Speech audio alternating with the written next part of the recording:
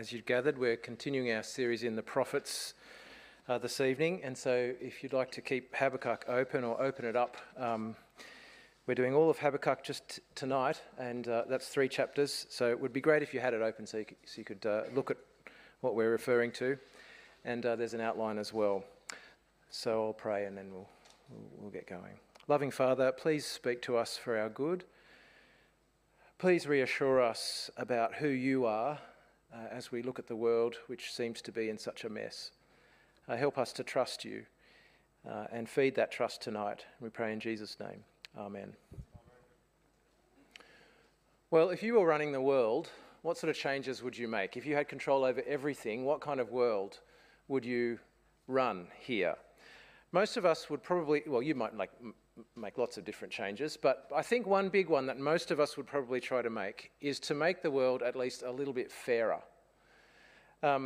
We live in a world where a child born into poverty in the Philippines might live their whole life malnourished and fighting against diseases, might get very little education and so have no opportunity to improve their life and just scrape by their whole life because they don't have that start. While children in Australia, on the other hand, might take the day off school to sit in front of several computer screens, praying that they get Taylor Swift tickets and have the privilege of paying hundreds of dollars for those tickets. My family we tried to get Taylor Swift tickets, so going to Taylor Swift is not a sin, but I'm just saying there's a difference, isn't there? My family sponsors a child in the Philippines through Compassion, as many people do in our church. And sometimes I get photos of him standing in front of his house in the Philippines. But when I send him photos of my family, I do not send them of us standing in front of our house. And I try to give as little evidence as possible of the luxury that we live in compared to the way that he lives. Because it doesn't seem fair and I don't want to rub the injustice in his face. If I were running the world, I would hope to make it a little bit fairer. And when we look at the world, it's understandable, perhaps, to have questions of God when you realise that there is so much that's not right. You might think of history, and there are so many injustices throughout history, so many people who got away with so much without facing justice. Think of Adolf Hitler and what he did to the Jews for a start, and got away with shooting himself before he faced earthly justice. Pol Pot and what he did in Cambodia, and he died an old man in his bed. Mao Zedong, what he did in China, and lived till age 82 and was still being worshipped almost as a god when he died. Joseph Stalin also got away with it. Huge injustices in the history of the world, and they can lead to questions about God. And even maybe you can think of small personal injustices, and we often feel those even more keenly than the big ones. Why does that awful person seem to get away with so much and be so successful, whereas that really good and wonderful person that I know seems to suffer so many hardships and get nowhere in life? You know, sometimes I pray the Lord's Prayer in my prayer times, and it begins with this huge vision of God, you know, our Father in heaven, hallowed be your name, your kingdom come, your will be done on earth as it is in heaven. And sometimes I pray that, but I'm also thinking, Lord, you told us to pray this, and I'm trying to pray it. But gee, it would be great to see some progress in these things. And questions can turn to doubts and really trouble a person.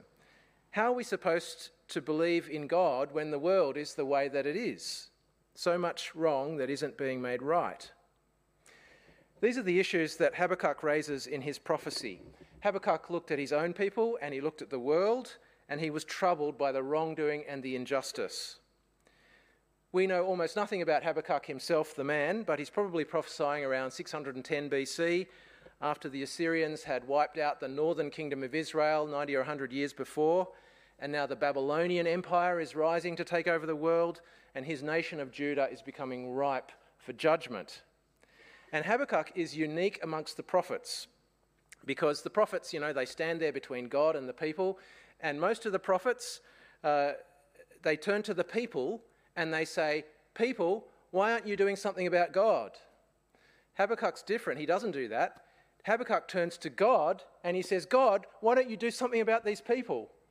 And that's what he's asking God about in this letter. How can you tolerate this? What about your justice? What about your holiness? Why don't you do something about this? Now, as we'll see, the exile to Babylon, which was on the way, doesn't really help things. And Habakkuk ends up looking even further into the future and seeing God more clearly than he had before. So the movement in this book is from questions of God at the start through to satisfaction in God at the end. So firstly, in the first few verses, we have his question, his initial question: why do you tolerate the injustice of your people? And he looks at the people of Judah and he's deeply troubled at their state and in God's inaction. He says, "How long, Lord, must I call for help, but you do not listen, or cry out to you violence, but you do not save? Why do you make me look at injustice? Why do you tolerate wrongdoing? Destruction and violence are before me. There is strife and conflict abounds. Therefore the law is paralysed and justice never prevails. The wicked hem in the righteous so that justice is perverted." So all those words there: violence, injustice, wrongdoing, destruction, strife, conflict, all these things that characterise the people of God. And he says, God, the bad guys are winning. These were supposed to be your people, God. How can you do nothing? God replies, Habakkuk, I'm not doing nothing. So his first answer is in verses 5 to 11, and it is basically the exile. His answer is, I am raising up the Babylonians. And God says from verse 5, Habakkuk, this is really unbelievable what I'm going to do. You're hardly going to believe this, even if somebody tells it to you. I'm raising up the Babylonians. And then he goes on to describe them, as we read. They're ruthless and impetuous. They're a law unto themselves. They're violent. They're arrogant. They care about nothing but their own glory. They're unstoppable and unbeatable. They are fierce. They're fit. They're strong. They're fast. They're determined. They're ruthless. They're going to take over the world, Habakkuk. And that's my answer to your query. I said you weren't going to believe it. And of course, God's answer there raises more questions than it answers. So Habakkuk comes back to him a second time from verse 12. Why do you tolerate injustice and after injustice in the world? Because if this is your answer to raise up the Babylonians, surely that's even more of a problem. So there's a broader outlook in this second time around. Verse 12, Habakkuk notes that God is supposed to be their rock. He will always be there as a foundation for his people, and he is meant to be holy and pure. And verse 13, your eyes are too pure to look on evil. You cannot tolerate wrongdoing. Why then do you tolerate the treacherous? Why are you silent while the wicked swallow up those more righteous than themselves?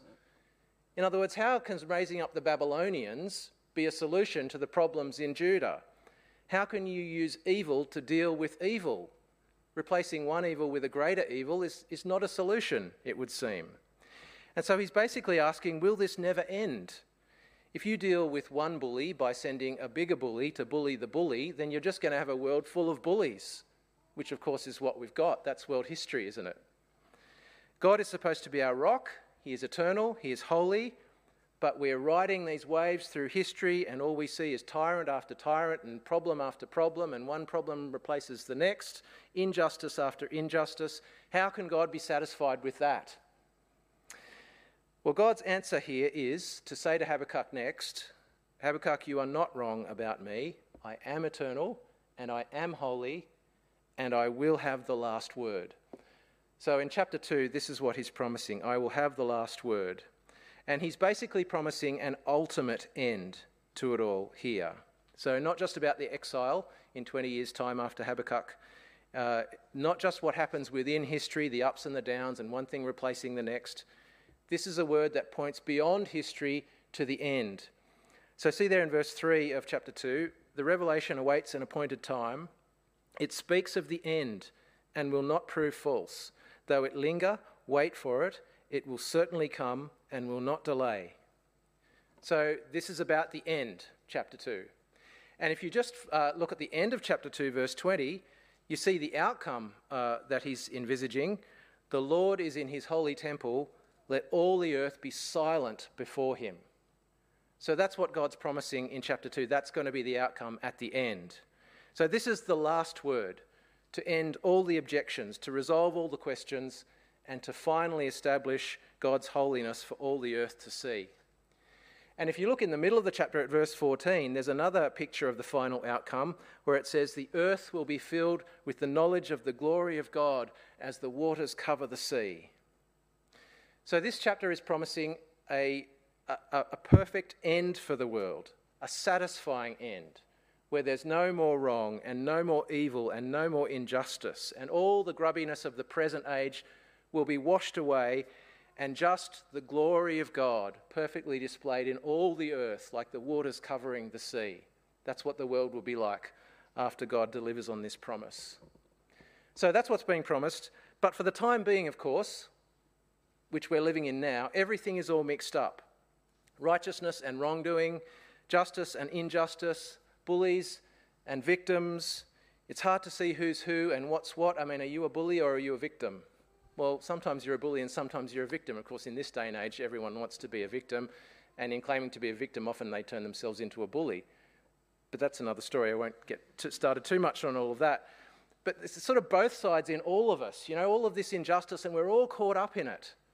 And the question might be, well, who are the people of God in all of this? Who is going to be okay in the end when the glory of God covers the whole earth as the waters cover the sea? Well, I want to highlight a crucial distinction that Habakkuk hints at in chapter 2, verse 4. And this is a really key verse in Habakkuk because the New Testament picks it up at a few very significant points.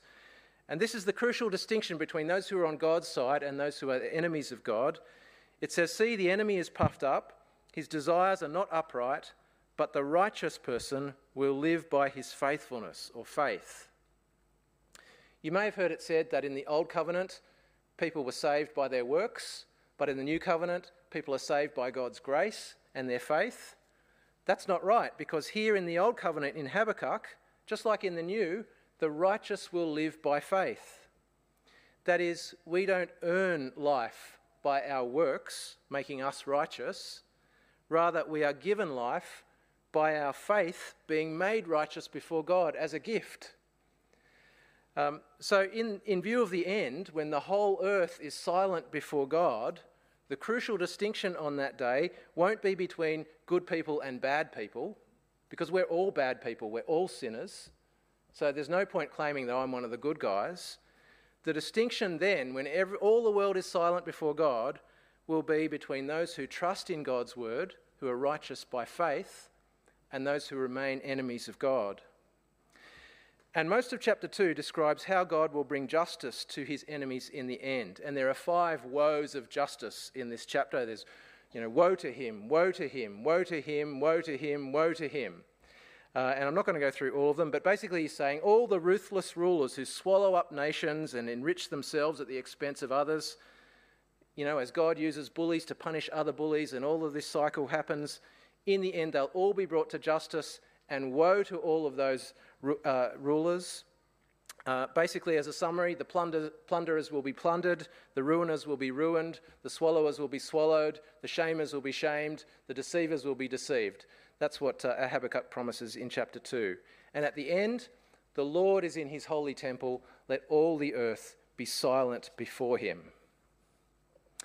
So it's a wonderful picture, actually. In the end, God's going to arrive, and this is going to be the outcome.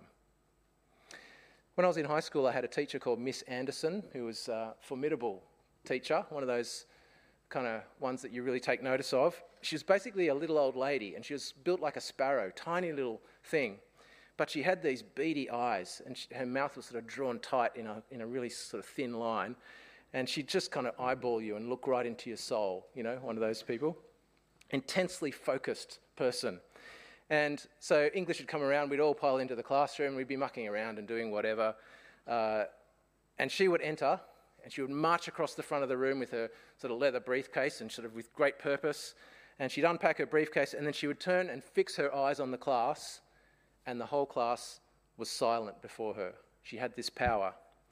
And her message was very clear. I will teach you the work of Coleridge and Shakespeare, and you will comply. And we did. We all complied. And she taught us. Interestingly, out of 13 years of school, I think she was probably my favourite teacher because she's just so intensely passionate about her topic. Anyway, she had this power over the class, and everybody fell silent before her. When the time comes and the Lord enters to judge, the earth will fall silent and will comply. And if justice looks messy to you now, it will not look messy then. It'll be perfect. If things seem unfair now, they will not be unfair then. What is unclear now will be clear then. If things seem very unresolved now, they'll be resolved then. And no one's going to say, but that's unfair. Or no one's going to say, but what about that? Finally, all the earth will be silent before him when he achieves this. Justice will be satisfied. So that's the promise of chapter 2. And for Christians, we can be even more sure that God's going to deliver on this promise because we've seen Jesus, and the cross of Jesus shows us how serious God is about justice. If he wasn't serious about justice, why would he send his son as a sacrifice to satisfy the justice of his people's sins in advance of the final judgment? The cross shows us that he's interested in justice. And the resurrection of Jesus shows us the final judgment will definitely happen because he's raised the judge from the dead. And if the resurrection has begun, then everybody is going to be brought back for judgment one day, as the New Testament promises. So justice is coming. Jesus shows us that that is even more sure than Habakkuk knew. The question is, though, we are still living in history and we are still living with all this injustice and unfairness all around us, and the world doesn't seem to work as it should. Can we be satisfied with this promise? Do we have enough to go on to believe that God is going to do this? That there is a God and he is like this and we can trust him to pull this off? Well, Habakkuk's response in chapter 3 shows that yes, we do have enough to go on to keep believing and holding on to God, even if what we see going on around us does not satisfy us.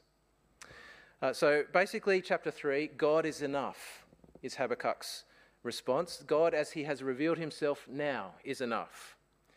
And as you'll see if you look at the chapter, it's actually like a psalm. It's a song about how a believer can keep trusting in God. Even in circumstances that might make us question or doubt God, we can keep trusting. We might look around and we might think, well, if God's there, what is he doing? But the secret is, as Habakkuk says here, to look to what we have heard. What have we heard of God? And that can satisfy us. Notice in verse 2, Habakkuk says, I have heard. And then in verse 16, he says, I heard. And in between those two verses, all the things he's heard about God so far. Verses 3 to 7, God coming to his people. There's glory, there's light, there's fire, there's smoke, there are plagues, there are earthquakes, there's distress and anguish. God is a mighty God. Verses 8 to 15, there's God fighting for his people. There's the Creator entering his creation and turning everything upside down on behalf of his people. There's the waters, there's the earth, there's the sun and the moon in the heavens. So this is the Creator God intervening on behalf of his people. So there's all these pictures that Habakkuk is throwing together from the Old Testament of God acting. This is what Habakkuk had heard of God, and it was enough for him to go on. We have also even more in our day and age to go on than Habakkuk had, because we've got all these Old Testament images, God at work in the world on behalf of his people, and now we've got Jesus as well. He's entered the world full of grace and truth. We have the witness of the New Testament. We see the glory of the one and only Son testified to here, and the signs and the wonders and the death and the resurrection and the launch of the gospel in the power of the Spirit in the book of Acts. We've got all of this evidence of what God has done. This is what we have heard of God. And the question is, do we have enough here in the record that we have heard of to keep trusting that God will deliver on this big promise that he's making in Habakkuk? And the answer is yes, we do. Some people might say, well, I don't see God doing much today. I don't see much evidence of God acting, so why should I believe in him? If I saw him actually do something, then I would believe.